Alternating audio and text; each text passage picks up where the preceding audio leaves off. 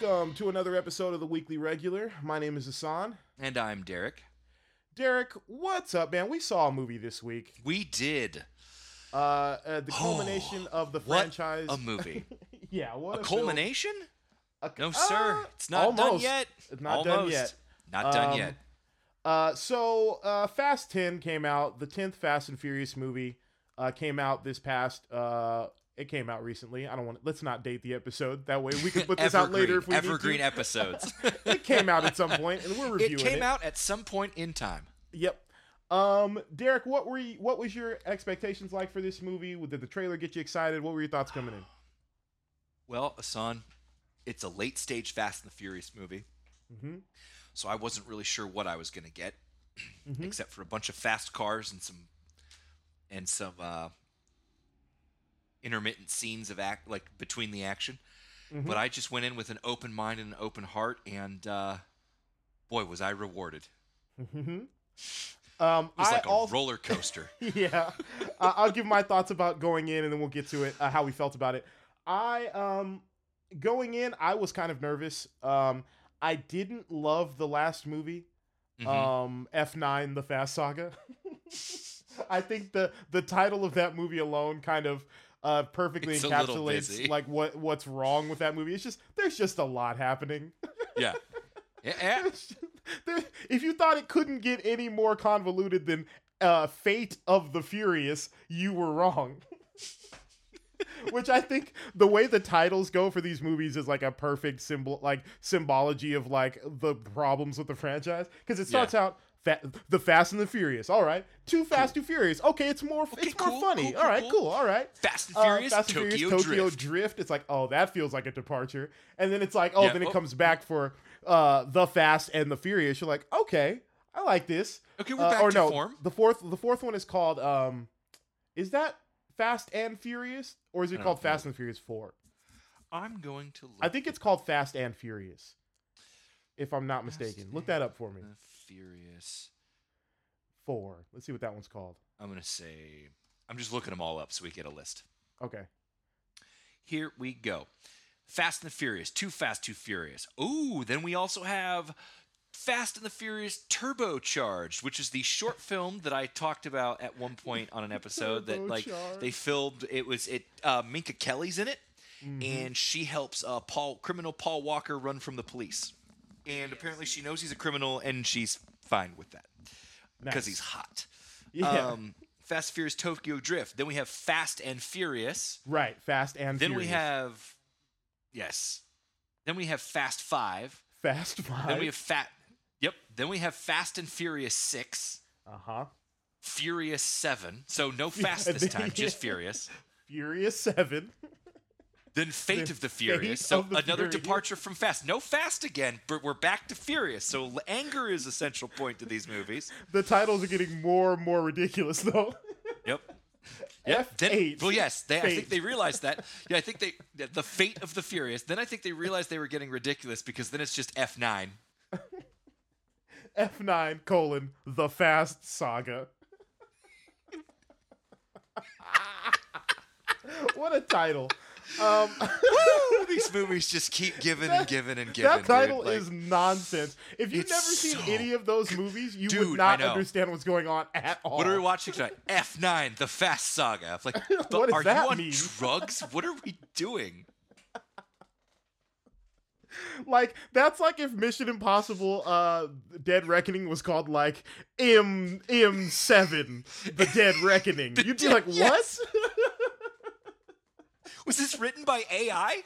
Yeah, exactly. Sounds like a ChatGPT title. Hey, ChatGPT, give me a title for the 9th Fast and the Furious movie.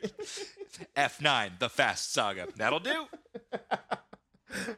Should we tighten it up? Nah, it's fine. Nah. Why would we give this any second thought? Nah, if we leave now, we can catch happy hour. Oh, perfect. Fast 10, Fast X is what we saw. And going into this movie, I was like, I don't know. But I started to hear good things as some of the reviews were coming out about Jason Momoa's performance. And so I was like, okay, we'll see how this, and I love these movies just as a concept. Like, I love what they are. And so I'm going to see it regardless. Mm-hmm. And I gotta say, man, this is one of my favorite of these movies. Really? Yeah. If I had to give a top 5, it's probably, or top 3, let's just say. Top 3 is, for me, is the Fast Five, the one in Brazil. Mm-hmm. Same. The first one as the second one. Mm-hmm. And then this is probably my favorite. This is probably my third favorite. Really? I really like this movie. Okay. And we'll get into why. But sure. So yeah, this movie is, let's just give like a brief overview of what it is. Basically, Jason Momoa plays the son of the villain of the 5th movie, who was a crime boss in Rio de Janeiro, Brazil. They steal his safe, which has his family fortune in it. And that's that sequence from that movie, driving the safe around. And in that carnage, they kill the father. And Jason Momoa, who was driving one of the cars, they knock him off the bridge, and his father is killed. And he then turns to a life of crime and obsession with Dom Toretto and wants to get his revenge. And this movie is basically and he's his not revenge rich, but plot. still rich somehow. Yeah, he's not rich, but definitely still rich. Keeps talking about how he stole all his money, but he's able to like just jet armies around and like, you know. Yeah, he steals Charlize Theron's like guys, like her like paramilitary group, and then that just means he has infinite resources now. But how he was able to kidnap their families, I don't know. Yeah, anyway, he apparently is now a crime boss in Rio or whatever, but has made it his life goal to like get his revenge on Dom Toretto and make him suffer. And he has this like very, very, very, very, very convoluted plan of how to do that. And it is the most roundabout way. Yeah, exactly. So yeah, that's basically the thrust of the movie. And then, you know, the team is broken up into different groups and sent on branded fetch as quests. terrorists by, you know, through yes. his actions, and they're yeah. hunted internationally, and Scott Eastwood's dead. Yeah. And so they're being chased by, you know, the agency, which is like deemed them all responsible for this terrorist act in Rome. And so they are they're on the run, but at the same time trying to take down Jason Momoa, and they're split off in different parts of the world, like on different fetch quests to try to make it happen. And yeah, so there's a couple things that really worked for me. Let's just start with Jason Momoa, because I think that's the easy place to start. Yeah. In any other movie, I would have been very exhausted by his performance. But I think, and he's just being the Joker. That's what he's doing. Yeah. He's doing the Joker. Literally, it's his version of the Joker. Yes, and I'm sure that was the intent of the film, to do that and invoke that kind of thing. It's very obvious. Yep. But that being said, I think in a movie that would have featured, the good thing about this movie, and to me, in the way that it's structured, and it might sound like a diss, but this movie, like everyone in this movie has such little screen time because they're bouncing back and forth between different locations so often that, like, I think what that does, though, it has a good effect, I think, on the overall enjoyment of the movie, because you never really stay in one place long enough to get bored, which I think is very key for this movie. Well, and here's the thing I'm going to say. I had a problem with the writing. Yeah. It was real bad in this one. Yeah. And that's why I'm glad we kept jumping around, because I was like, 100%. if I had to stay in these scenes where they're having these long, drawn-out, like really awfully written conversations, I'm like, this 100%. doesn't work. But because the movie's just like here and there and bouncing back and like, check these people out. Oh, but we forgot them. I will say, though, that I got tired of the title cards of the movie yelling at me. Oh, because like they were where so the different big. locations? Yeah, for the different... Rome! It's just like, Naples! I'm like, Jesus! Naples! Where'd they go for the dam? It was like, oh, Portugal! Yeah. I like it's almost like, but it leads in just a little bit. Like, there's a split second where your brain just goes, oh, I wonder where we are. Then the movie's like, Portugal! Yeah. Yeah, I kind of just like, it was like a breeze, and it was entertaining, and it was fun, and the emotional moments kind of hit for me. But yeah, Jason Momoa. Sorry, we were on Jason Momoa. Yeah, we were on Jason. I think he's great in this. I think so much fun. If he had more screen time, I think it would have gotten old. But I think he's in it just enough. And he's only in it to do what he's there to do. They don't ask him to do No. much more outside of that, which is I think is His great whole for point him. is to just pop in, annoy Dom, and then leave. Yes, 100%. You know what I mean? Like yeah. outside of his scene with Charlize Theron, he's just there to fuck with Dom and then leave. Like, And it's so funny because the way the film is structured in the script, like he keeps saying over and over, his ethos that he adopted from his father is never accept death as payment when suffering is owed. Right. Yeah. And so like he makes it very clear, like, I'm not here to kill you yet, Dom. So like he pops in every once in a while, tortures Dom through this like crazy action sequence, and then he just kind of leaves. Yeah. Because it's not time for him to kill Dom yet. Yeah. And it always is very funny because he's like, all right, well, he survived that one. All right, see you guys later. But like my question is, and we'll get to it here. We'll get to it when we talk about the story. The giant bomb scene. Yeah. Did he know Dom was going to survive? Because that seemed like a big gamble. I think he's kind of like the Joker in the way that, like, sure, he would like to, you know, I don't think he cares either way. I think he's like, I would like Dom to die at the end of this, but if he ends up dying partway through, that's also fine. You know what I mean? I'm okay with that, yeah. Yeah. I'll just call lunch early. Exactly. So yeah, I think I like that they just like fully leaned into him being crazy and being the Joker. I love his genie outfits that he's wearing throughout this whole movie. Dude, his wardrobe was out of control. Someone literally, some person was just like, I wonder what Jason Momoa's style is. Looked at his Instagram and was like, oh, he's a gypsy. And then they just like drape you in like... Yep. The billowiest clothes you could find.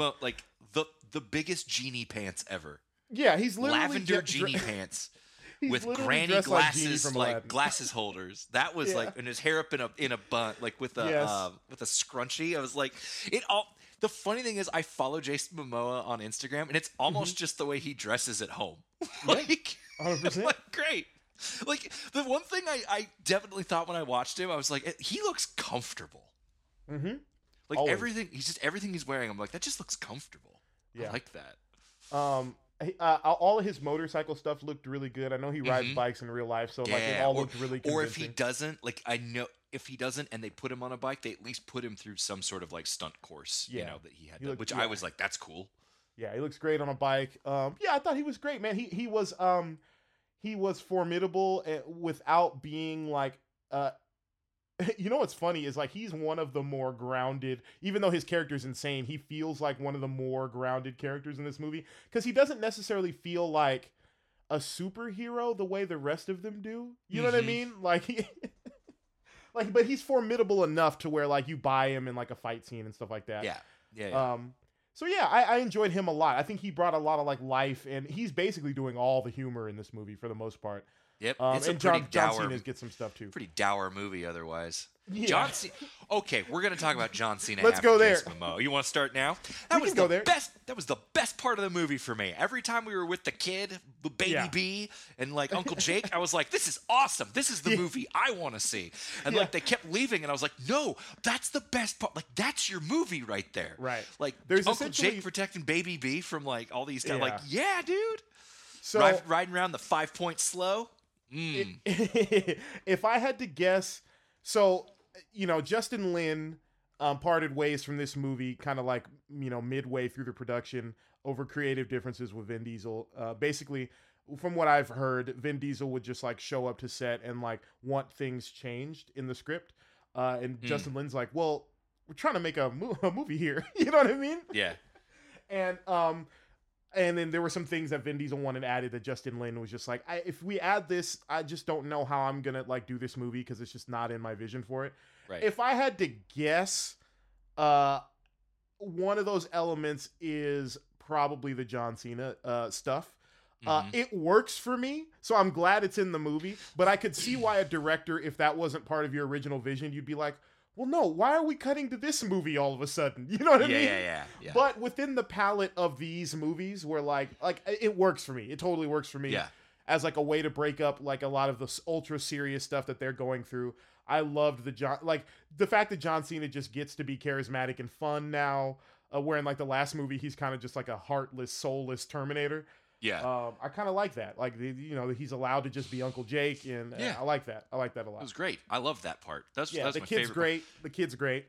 I was so happy when he showed up too. Mhm. Like when the cannon fodder agents are attacking Jordana Brewster in the house, and you just see one of them fly, and then we don't go back to that, and the camera goes to something else, and then all of a sudden John Cena comes up on the scene. I will say this movie I laughed the entire time through this movie, and not out of like, whoa, this is stupid, but just like the fact that they keep upping the ante, and it's just like more. You know what I mean? It's like there's like, it's not enough that Jordana Brewster and the kid are just like hanging out at home. You know, it's like, then we gotta have agents, and then then how are they gonna get to this? To John Cena, it's like, yes. Yeah, I loved all they the just John constantly. Cena stuff. It's I thought so it was much great. Fun. He's so much fun on screen. Since we're here with the kids and Jordana Brewster and all that, let's talk about Paul Walker for a second. So within the reality of these movies, Paul Walker is at home with he and Jordana Brewster's kids, right? That's like the conceit of the movie. That's why he's not with the team. He's like raising the kids. So this was distracting to me for two reasons. One, it was easier to ignore in the last movies because you weren't staring at Jordana Brewster all movie. Right. In this movie, it was really hard for me to buy it because it's like, okay, if everyone in the world is after Dom right now, and he was going to leave his son behind, why would you not either A, send your son to go be with Paul Walker, or if you're going to send one of the parents of the kids to stay with Dom's son, why wouldn't it be the trained like FBI guy? The driver and FBI agent? Yeah, why is it Jordana Brewster? Right, I had that same thought. Yeah, so it doesn't make sense. And also, if you're Dominic and you're in trouble and you have to run to Rio de Janeiro, don't you think you would want Paul Walker to help you? Yes, exactly. And so I just picture him just at home eating a Snickers, watching TV while they're all saving the world. While they're all like explosions are happening and everybody's dying and like And then also on kind of more of a meta level, why it became distracting and also kind of funny to me in a kind of like a dark way. But like, yes, Paul Walker is deceased in real life. In the movies, he's alive and he's just raising the kids and doesn't want to go on missions anymore.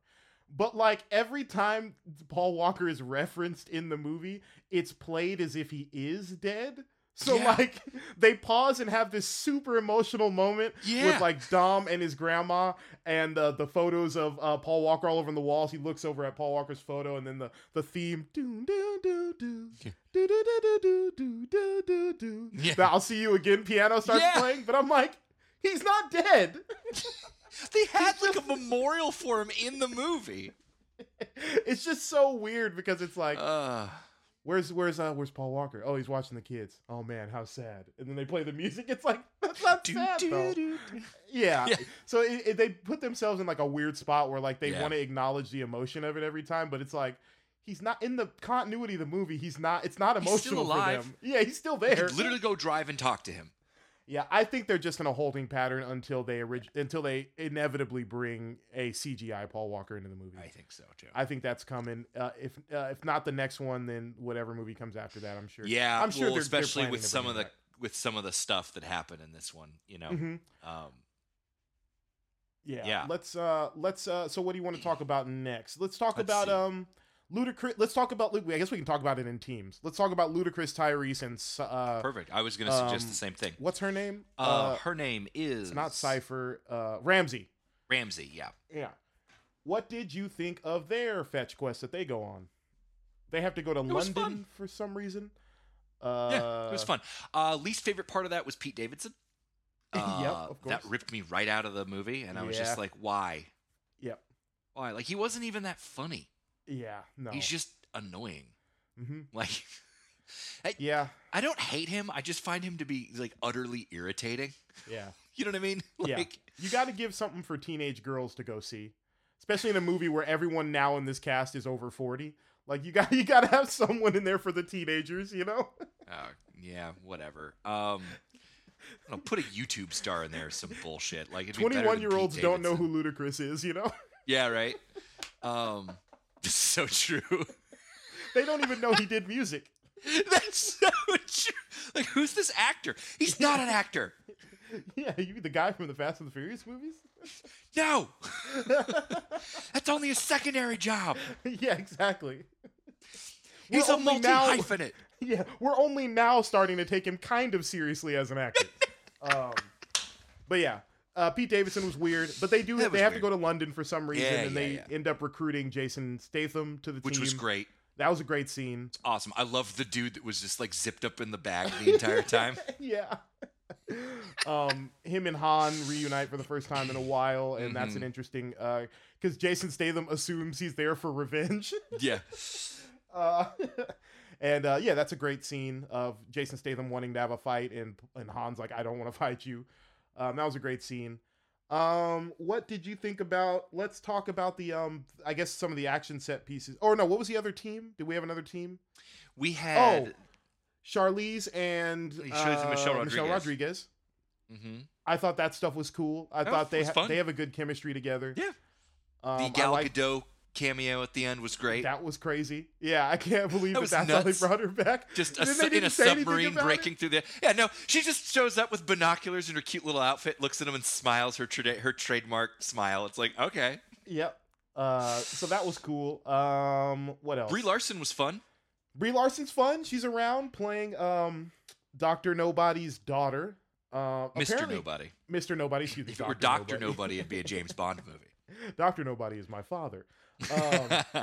Yeah, apparently Kurt Russell just didn't want to do this movie. So he was like, I don't want to do it. And so they're like, well, we got to get someone to fill that role. So they got Brie Larson. You know what they're going to do? What do you think? Bet you they're going to take some money from this, set it aside, and the next movie, they're going to go to Kurt Russell because they're like, he's disappeared. You know, no one knows where he is. So they're keeping the option open. And I bet you they're just going to keep dangling a bigger and bigger carrot until he just finally looks at the paycheck and goes, okay. Yeah. I could totally. That's see how that these happening. movies work, dude. Yeah. Yeah. I think when there's and that might be the best move for him to come back when there's a little bit more for him to do too. Now that he has a daughter, it could be cool to see them try to. I could totally see in the next movie. Wait, does Scott Eastwood doesn't die in this, right? I thought he did. Well, Did he die? I don't think he rolled out of a died. car. No, he didn't die. Okay, then why didn't he help them? Yeah, that's weird. He just didn't come back. Maybe he was just too hurt. I don't know. He never came back. Well, at least like you could write it on a pad or like speak it to somebody and be like, "Hey, we need to like help them." Because he like that's right. He rolls out of the car, and he like has a moment where he like looks up and like moves around. So he's like fine. Yeah, no, he's not dead. So yeah, I could totally see in the next movie. Why didn't he help them? I have no idea. Just be like, "Hey, they're not terrorists. It was this guy." Yeah. There you go. I could totally see it being a thing next movie where like they are one of the teams that is, you know, they have their own arc at trying to learn how to coexist. The three of them, Kurt Russell, Scott Eastwood, and Brie Larson. That could be really fun. Yeah, that would they be could fun. not like each other. Like I think that could be great. What else? What other characters did we have? Helen Mirren was great as Helen always. Mirren's there. She's great as always. She didn't have much to do, but she's awesome. No, she basically has Alan one Ritchson. scene. What do you think about Alan Ritchson as the head of the agency? So I've never seen him before in anything. I know he plays Jack Reacher right now, right? Yeah. He plays Jack Reacher right now. I watched it. It's good. Yeah. Okay. Cool. Yeah, it's good. He does a good job. He's massive. Talk about this. That's a huge He is. I actually would like to see him as an alternate version of Captain America. That'd be cool. He would have been great as U.S. agent as well. Oh, he would have been great as U.S. agent. Yeah. He'd be a good Eddie Brock if they were good to do. Yeah, he'd be a great Eddie Brock. If they were going to recast be a great Eddie Brock for Spider-Man. Yeah. I think that'd be great.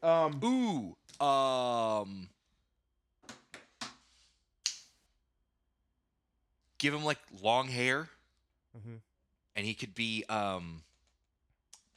what's the one they're rumored to be the bad guy in the Thunderbolts?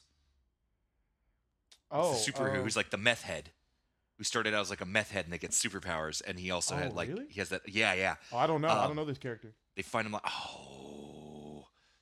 brain is screaming at me right now. Oh, it's cool. I'm saying here, keep talking and I'll look it up. Okay. Yeah, I thought he was good in this. I think I like the double cross. I didn't see that coming because I like that the movie acknowledged the trope that all the bad guys typically become good guys, and they were like, no, not every bad guy. Yeah, some people just hate Dom. Yeah, I like that, and I feel like Jason Momoa is going to go the same way. I don't think there's a redemption arc in store for him. I think he's going to just be a bad guy, and I at least I hope he does, because I think this franchise desperately needs like real villains. Like it needs some good villains, and it needs a team of villains to make the team like sweat. 100%. You know? So now they're rebuilding the team. I definitely think for the next movie, Shaw's gonna come back. Luke Evans, Deckard Shaw, not Deckard, but the other Owen Shaw. I think they're gonna assemble a bad guy team basically. Yeah. Because also Charlize is not necessarily a good guy yet either. No, like she hasn't turned either. She just was working with Michelle Rodriguez because it was beneficial to her plan. Yeah, I don't think she's a good guy yet either. She just needed an extra set of hands to get out of there. Yeah, 100%. So I could see them building a bad guy team of Luke Evans and this new guy, Richson, Jason Momoa. Like I could see that being a very formidable team to the team. Ooh, to the family do you think Jason team. Statham? Do you think Luke Evans would? Do you think Jason Statham would convince Luke Evans to turn to the good side, or do you think they're going to fight to the death? No, I think that's the fight scene that they're going to have. I think that they're all going to pair off. Momoa and Dom, and they're all going to pair off into their little groups. And I think Luke Evans and Jason Statham will have a knockdown, drag out, good old fashioned London brawl. I think that'll be really cool. By the way, the character I was thinking of was called the Sentry. The Sentry. Okay. So he's a meth addict that broke into a lab to try and find grade drugs, and instead what he did was he took a variation of the super soldier serum. Oh, interesting. Yeah, and he's one of the most powerful leveled superheroes in the MCU. Yeah, he'd be great at that. How tall is he? He's a large man. Yeah, he's a pretty big dude. Let us take a look. Alan Richson height. I wonder, is he just yoked, or was he what? He's tall, dude. Did he used to be a bodybuilder? He was. Oh, he's only 6'2". Oh, it's not too bad. It's not too bad, but that means that everybody else on Reacher yeah, but that means that everybody else on Jack Reacher is really short because it makes him look like he's 6'5", 6'7". I'm sure they cast it that way, just on purpose. Oh, that's where I know him from. What? He was Hawkman on Titans. Oh. Yeah, I knew he looked familiar. I'm like, where do I know this guy from? He was the Hawk on Titans on HBO Max. I know him as Aquaman on Smallville. Oh, there you go. Let's see, he's 40 years old. He looks young for 40. He does look really young for 40. Yeah, I wonder. Oh, he's in. Okay. He was Raphael in the Ninja Turtles movie, the Michael Bay Ninja Turtles. All right. That makes a lot of sense. He was in the Hunger Games Catching Fire. Okay. He's been in a few things. Yeah. Gotcha. All right. I like this guy. Let's see what else he's good. I like him. He started his career modeling for Abercrombie and Fitch, which makes a lot of sense. No duh. Yeah. Look at him. Yeah, he's gigantic and handsome. He was on Blue Mountain State. That makes a lot of sense as well. Let's see what else he's been doing.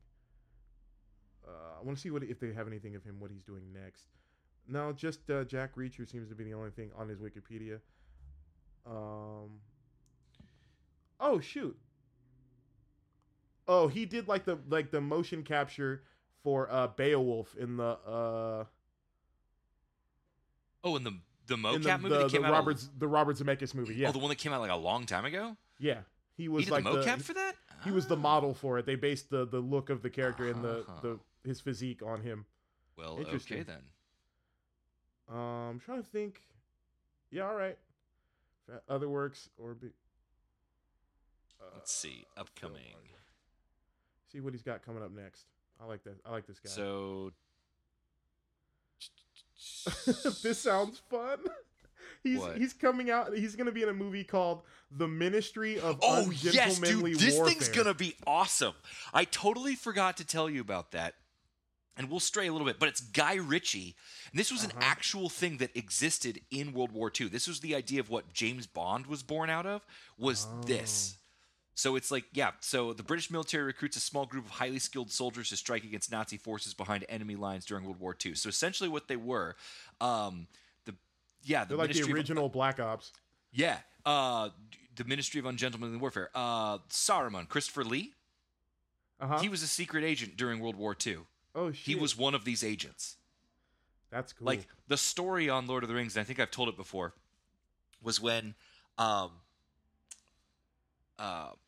Wormtongue gets stabbed, or when Wormtongue stabs Saruman, they were doing it, and one of the stunt guys was like, yeah, this is how you use a knife and whatever, this is how you stab somebody. And Christopher Lee looks at him, and he goes, that's actually not how you use a knife to stab somebody, and that's not what they do when you stab them. And he goes, oh, yeah? Like, and the guy, not challenging, he goes, oh, how would you know? He goes, I was in World War II. And that's all he said. And then someone looked it up, and they were like, oh, he's probably killed someone with a knife. Probably. What?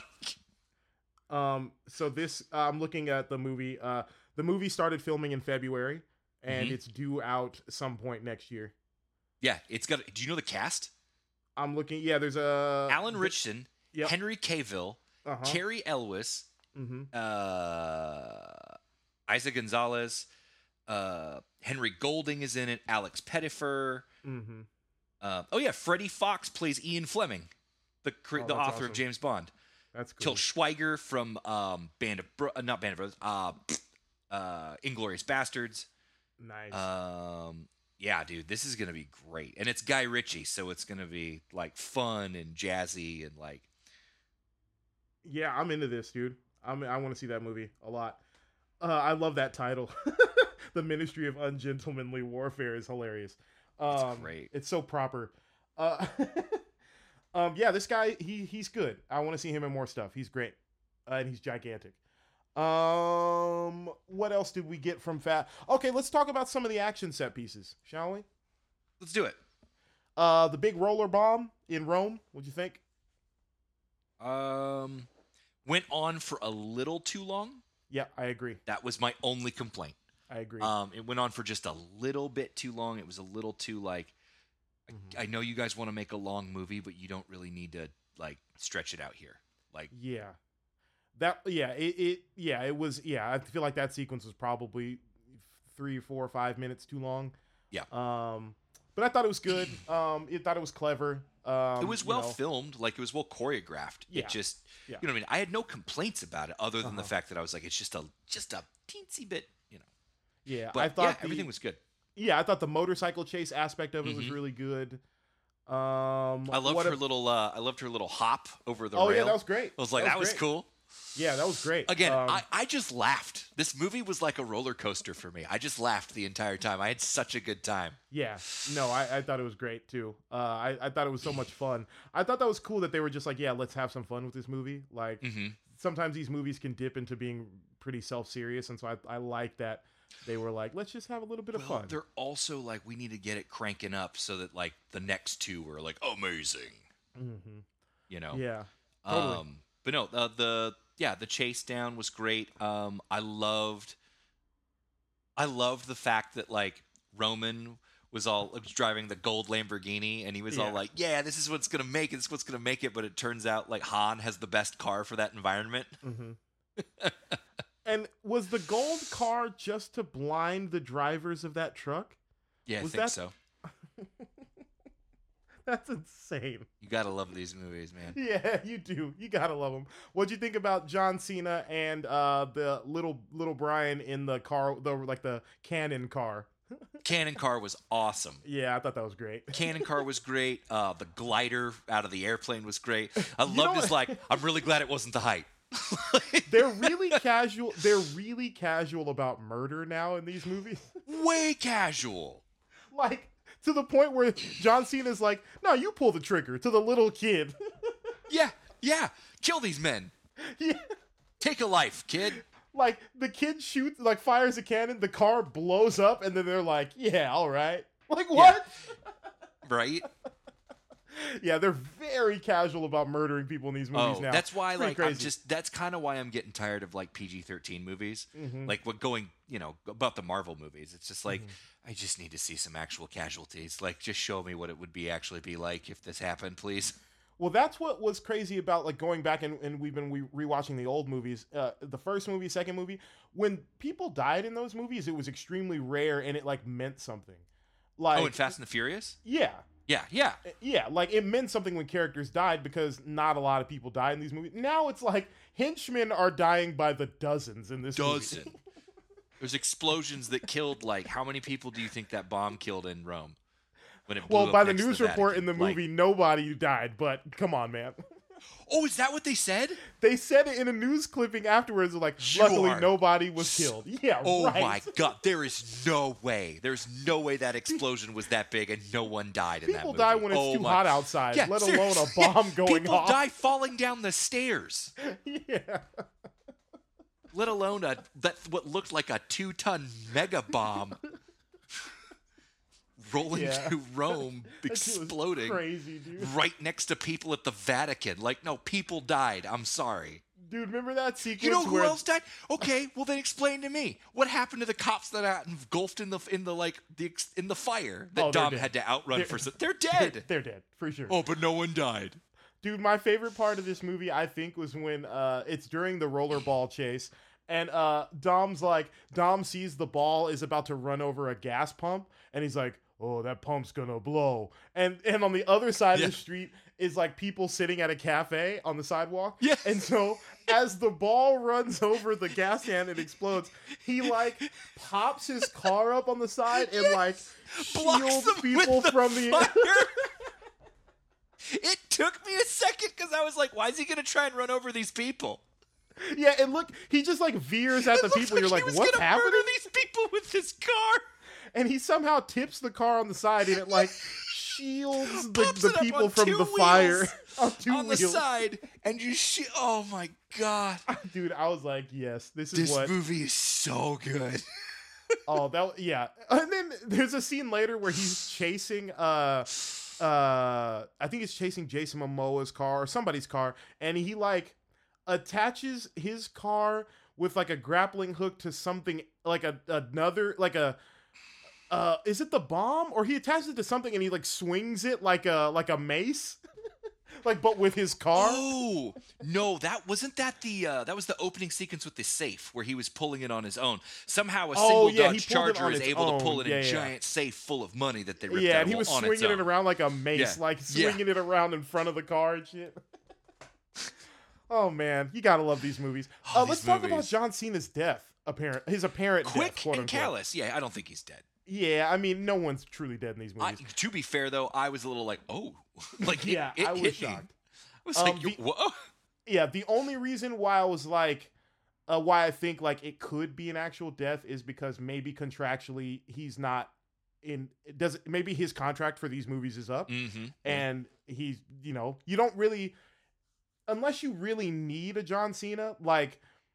It probably is not very cost efficient to have him and The Rock in these movies. No. And so I would have, and then, spoiler alert for our later conversation, but The Rock shows up in a post-credit sequence. Which I thought they were just going to do a phone call to Hobbs, but then when he pulled the mask off, I was like, oh, I guess the beef is over. Yeah. Or they both paid them enough money to where they're fine. Yes. Yeah, I was going to say they probably found a way, especially with how they film these movies now, where, like, I don't think any of these people were ever all on set together at one time. So if they you can were film it, in the beginning when they filmed in LA because everybody lives in LA. Right. But after that, no one was on set together. Yeah, everybody worked on this movie for like 3 weeks. You know what I mean? Yeah. Which is a great gig. Yeah, exactly. How many millions of dollars for 3 weeks of work? Yeah. So I think I could see it being a final death, especially with The Rock coming back, because you don't really need both of them, and they're you both don't need two very big punchy expensive. guys. Yes, 100%.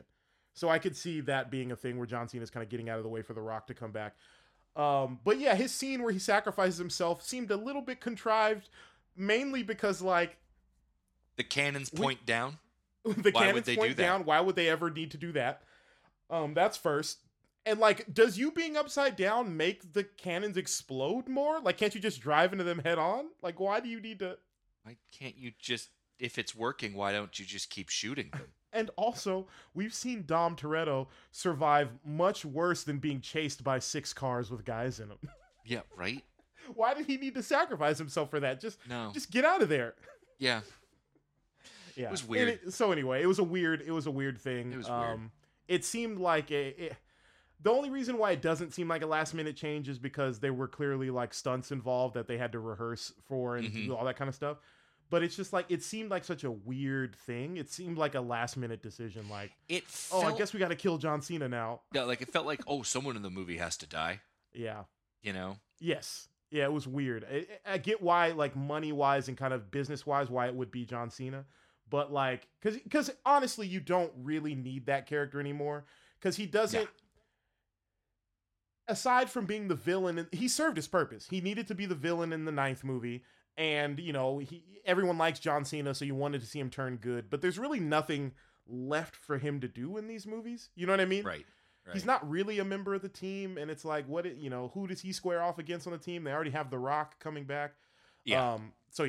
But anyway, although I am looking forward to The Rock versus Alan Ritchson, I think that's going to be great.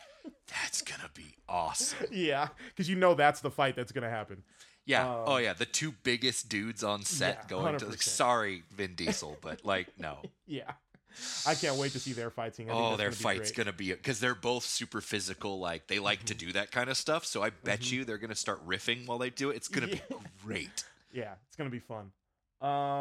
It's like how Keanu Reeves was talking about how when he was fighting Donnie Yen or any of the other professional people that have been doing it for a long time, like like they've been professional stunt fighters for a long time. When he's talking about John Wick 4, he was like, it was such a pleasure to fight them because they take care of you while they fight and they're constantly improvising and like they'll drink something and be like, hey, we should try this. He's like, and it goes so much better than what you think and everybody's happy. He's like, it's just so, I'm like, that's going to be Alan Ritchson and The Rock when they get together and be like, so if I 100%. Punch you, they'll be like, I'll punch you, and then then I'll do this. And then... Yeah, 100%. Yeah, dude, I'm looking forward to that. What other sequences?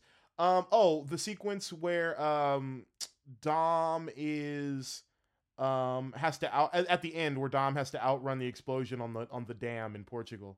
I thought that was great. I thought it was really cool. Definitely laughed out loud. Like, this is insane. Oh my God, it's so good.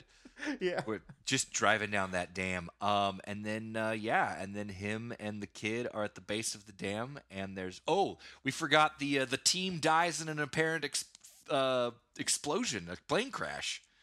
Oh yeah. Yeah. So that's how Alan Ritchson is revealed to be evil. Right. All this happens like John Cena dying, the explosion on the dam, and the team getting shot out of the sky all happens like within 10 minutes. It's like the final 10 minutes 10 minutes of the movie. And I was like, that's when truthfully, when John Cena died, I was like, wow, it's been kind of a long time. Like, I think the movie might be wrapping up. How are they going to wrap up all these storylines? And then they're not. And then they didn't. And I was like, oh. Yeah. Yeah. I love how the movie even screams at you at the end, next movie! Yeah. Yeah, it definitely is a part 1 of who knows how many parts. Well, they said a trilogy. They said a trilogy, so yeah. That was the news that we read a couple of weeks ago, is that it was going to be a final trilogy. Yeah, and it is a true cliffhanger ending where we don't know... Well, Dom and his son survived the damn thing. We see that. Jason Momoa is still at large. Do they? They survived the crash into the water. But then they're put into at the base of the dam, and there's a bunch of bombs on the dam. Like, right. So yes, they have survived the crash, but the dam is about to explode from what we can tell. And they have no wheels. No wheels, no cars. What are they going to do? The ultimate vulnerable state for Dom Toretto. Oh, God. His ultimate kryptonite. He can't get to a car. He's up the creek not without a paddle, without a car. And then the team, they're on a plane coming to pick Dom up, but they're shot out of the sky by an RPG, and that is revealed to be shot by... the Ames, the new guy played by Alan Ritchson, he reveals that he's bad. And then they do a flashback. He's been working with Jason Momoa the entire time since the events of Fast 5. So, yeah. credits. Oh, and then in the post-credit sequence, Dwayne The Rock Yeah. Johnson is breaking into. He's Hobbs doing like a comes back. raid. Yeah, Hobbs is doing a raid on one of Momoa's properties, and he finds a very Saw-like phone left for him with a bunch of TV screens, and it's like basically like, hey, I'm coming for you too because you pulled the trigger and killed my dad. So Hobbs has now been roped into this, and that's the setup for the next movie, basically. I love it. What was the moment where was it Dom that walked into that empty room and just pushed that button and then those screens and stuff? Yeah. Like when I had a thought, I'm like, what if Jason Momoa just put a bomb on the end of that? But like knowing that Dom just likes to push random buttons, what if like there was no note, there was no nothing? He just walks in and goes click and be like, boom, end movie. Yeah. Oh, Daniela Melchior is in this. Mm-hmm. Ratcatcher 2 from Suicide Squad is in this movie playing the sister, and it took me a while to figure out who the woman was. Yeah. But she plays the sister of Dom's ex, basically. The girl he had a kid with. Yeah. So I didn't know who that was at first when they showed the pictures. I'm like, who is that? I didn't either. I was like, who is this person? Who is this woman? But yeah, that's the mother of Dom's kid, who is not Michelle Rodriguez. Michelle Rodriguez is sort of the adoptive mother, not the biological mother of the kid. So yeah, she's the sister. She lives in Brazil. She is now part of the family. Another movie star that they've added to this list. You know that because Vin Diesel looked in her direction and said family at her during a couple of lines. Yeah, exactly. I know there was talks about doing a spin-off, not a spin-off, but like basically like a side movie with the all-female cast that they've set up. So we'll see if that comes to fruition. Oh yeah, saw that news just before we started recording. Michelle Rodriguez has announced that she's not interested in a Fast and Furious spin-off. Gotcha. Okay, well there you go. So, and I doubt that they would do it without her because it doesn't really make Probably sense. wouldn't do it, so that means it's dead in the water. Yeah. Unless they're like, we'll give you $20 million. Well, I have a theory. Yeah. Yeah. Again, 30, just $30 keep million? making the carrot bigger until the answer is yes. Yes, exactly. I have a theory. Mm-hmm. My theory is that if the team is dead, what they're going to do is they're going to use this trilogy for Dominic Toretto to set up the next generation of the Fast and Furious. Do you really think, and I don't know, maybe, but do you think like that's the way they would kill the team? So unceremoniously? It would leave a big impact. That's true. That is very true. It would leave a giant impact. Because there's... Look, because it was so callously done. It was so callously done that honestly, like, I don't think that they're dead. Obviously, they're gonna come back and be like, "One last ride, vroom vroom," and like that, everybody will be like, "Yay!" and then they'll be fine, right? Like, obviously, they're not dead. But if you really wanted to do something different with it, you could just kill them off and then use the next two movies to set up the next gang, the heist gang of the Fast and the Furious crew. Mm-hmm. Yeah. Leave Dominic Toretto in it. Either he walks away or he's like, "I'll be running missions for you, family." Mm-hmm. You know? Yeah. I wonder... Yeah, I'm really curious as to what the story is going to be for the next one. If it's just going to like pick up right and just basically continue and just be the movie again for another 2.5 hours. I think it might. It could be that. I think if they do a third one, like if it's really a trilogy and there's 2 more of these coming, I think this story wraps up in the second movie. And I think if I had to bet, they probably do a time jump for that third movie. Okay. And it's like a handing of the baton movie to the younger crew. To Little like B. Where Dom's son is like now a teenager. Yeah, because they kind of accelerated his age. You know what I mean? They did. So they could either do it where he's like a teenager or he's like in his early 20s. Yeah, they could do that for sure. Like I could see them doing like a 10-year time jump or something like that. Something to where like you can age up the actors without having to do too much makeup. Where you can because Dom's bald, so it doesn't matter. But like the other actors, you can add some grays and stuff like that. I could see them doing a time jump where like now Dom's kid is like 19 or something like that. I could see them doing that for the third and final movie. Mm-hmm. I could see them doing that for sure. And then you could. So if they do 3 movies, right?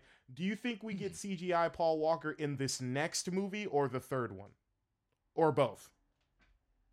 Now here's my question. Okay. When you say CGI Paul Walker, are we talking full CGI'd Paul Walker, or are we talking one of his brothers with just Paul Walker face? Either or. I mean, just in the capacity that, like, I think at some point we're gonna get like a full Paul Walker performance that's not like similar to the way they did not Mon Mothma, the character from Star Wars that died and they brought him back in the movie. Yeah, Peter Cushing. Yeah, I can't remember One. his character's name. But yeah, that was I think, an actor with a CGI face. I think they're. I'm asking.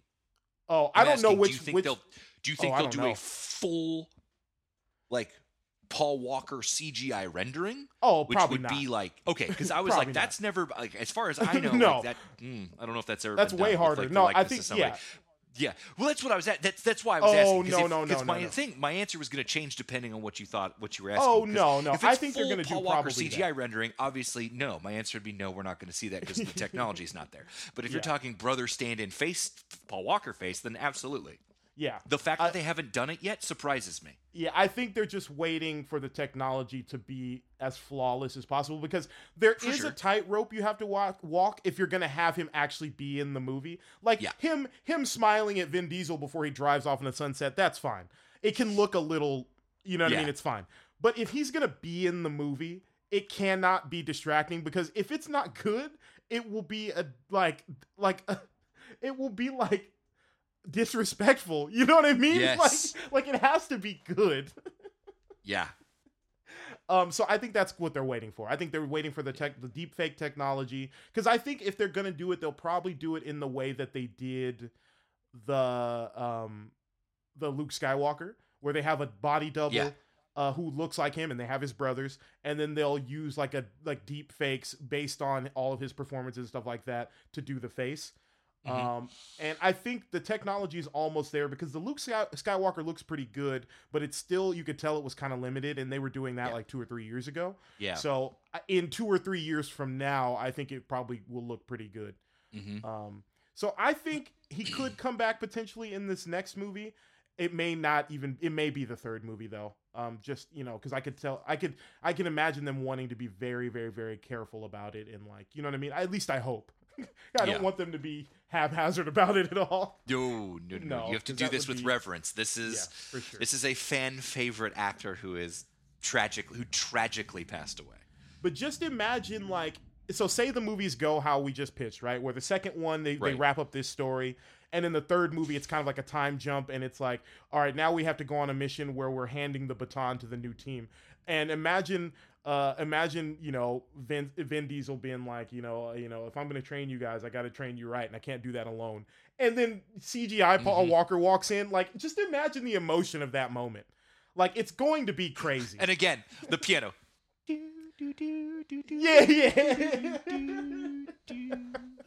It's like, why is it sad? He's right here. He's still alive. He's been the entire time. Yeah. I could totally see that being a really, really, really heartfelt moment where he walks in and like, you're like, I think that's going to be an important moment in cinema history where like, you really, because I mean, shoot, I'm now even thinking back to the Carrie Fisher stuff that they were able to pull off in Star Wars. The technology's almost there, man. It's close. It's scary. It's very close. Yeah, it is very scary. What is this going to mean for the future of actors and their likenesses? That's why I'm terrified, Ahsohn. That's why I'm terrified most days. Yeah. That's why I'm glad I'm part of a generation that not everything I've done has been logged on the internet. True. Very true. You know? 100%. Yeah.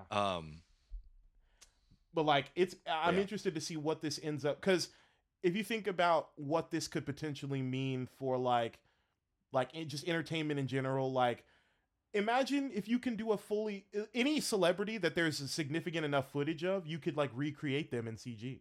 Like, imagine putting together like a CG like music legends show in Vegas, where it's like, you know what I mean? Like an immersive There is a show CGI in Vegas in Branson, you know what I mean? Called Legends, but it's music performer impersonators, and they don't always get it right.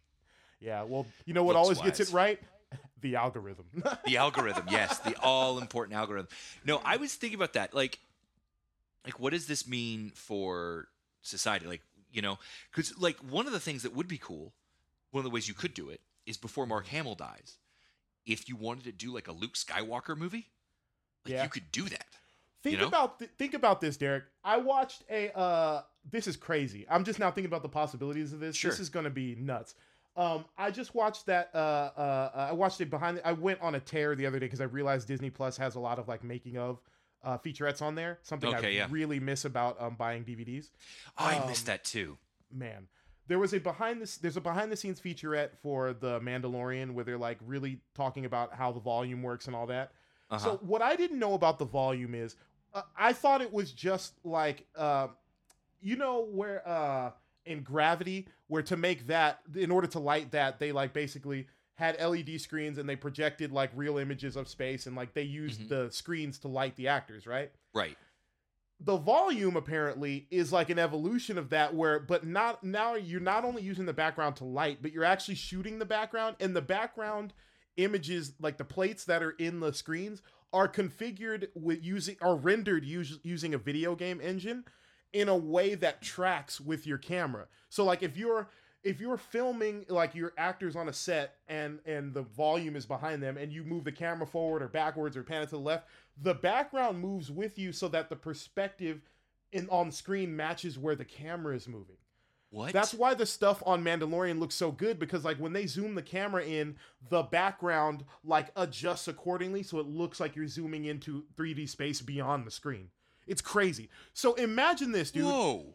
Imagine you have a scene, and whatever you can put whatever images you want on the screen. Your visual effects team is building all these digital locations and stuff like that. And so when they're on the screen, they function as real 3D locations.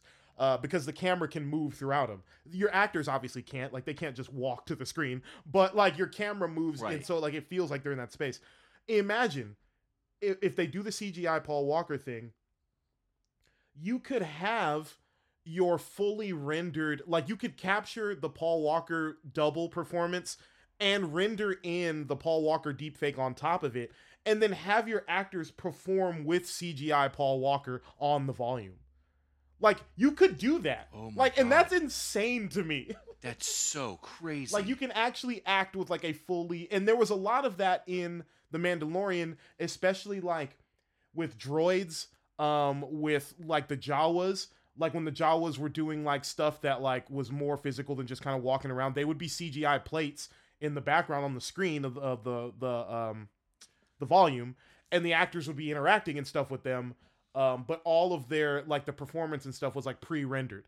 So you could definitely do that with like a Paul Walker's performance. I think that would be, is you could actually, like, they could actually be looking at him and not talking to him because he can't, like, he can't hear what they're saying and talk back, right. But like they can have a scene with him, like a pre-rendered scene, you know? Yeah. I think that would be crazy. That would be nuts. Yeah. So I don't know. I was just thinking about that right now, but you should watch. Both fascinating and terrifying to see where technology is going these days. That Disney Plus series is called the Disney Gallery, and they do with a bunch of their different shows. They do like behind the scenes featurettes. Okay, I think I've seen it. Yeah, it's been recommended to me before. I will have to watch that. Cool. Cool. Yeah, I liked this movie a lot. I thought it was fun. The action scenes were good. It wasn't. It had a bunch of like silliness in it, but it wasn't. No one went to space in this. Like, you know what I mean? Like, yeah. Like, this was a little bit more grounded. It was contained silliness. Yeah, 100%. There was some restraint used, and I appreciated that. But yeah, I liked it a lot. You have anything else on the movie before we get out of here? I'm just excited to see where it goes. Me too, man. Because it just ends, and I was like, it ends. Yeah. Okay. Yeah. The boldness of being like, we know we're making another one of these is pretty funny to me too. Yeah, it is. It's just like there's another one coming. Yeah, and apparently the movie's already doing huge numbers overseas, so they'll be fine. Of course it is. Although I think it would be funny if something really bad happened and they weren't able to make any more Fast and the Furious movies. And this is just like the last one, so it's the whole franchise, just all 10 movies, just ends on a cliffhanger. I think Vin Diesel would have like a nervous breakdown if that happened. His life like is these movies now. He thinks he is Dom Toretto. It's very funny. 100%. Yeah. 100%. You got anything else? No, man. I'm all good. Cool. Me too. People can find you online. You can find me online. You can find me online at Ahsohn the DJ. You can find episodes of this podcast and more at Weekly Regular. Derek, thanks again so much for joining me to review Fast and Furious 10, and we will see y'all next week.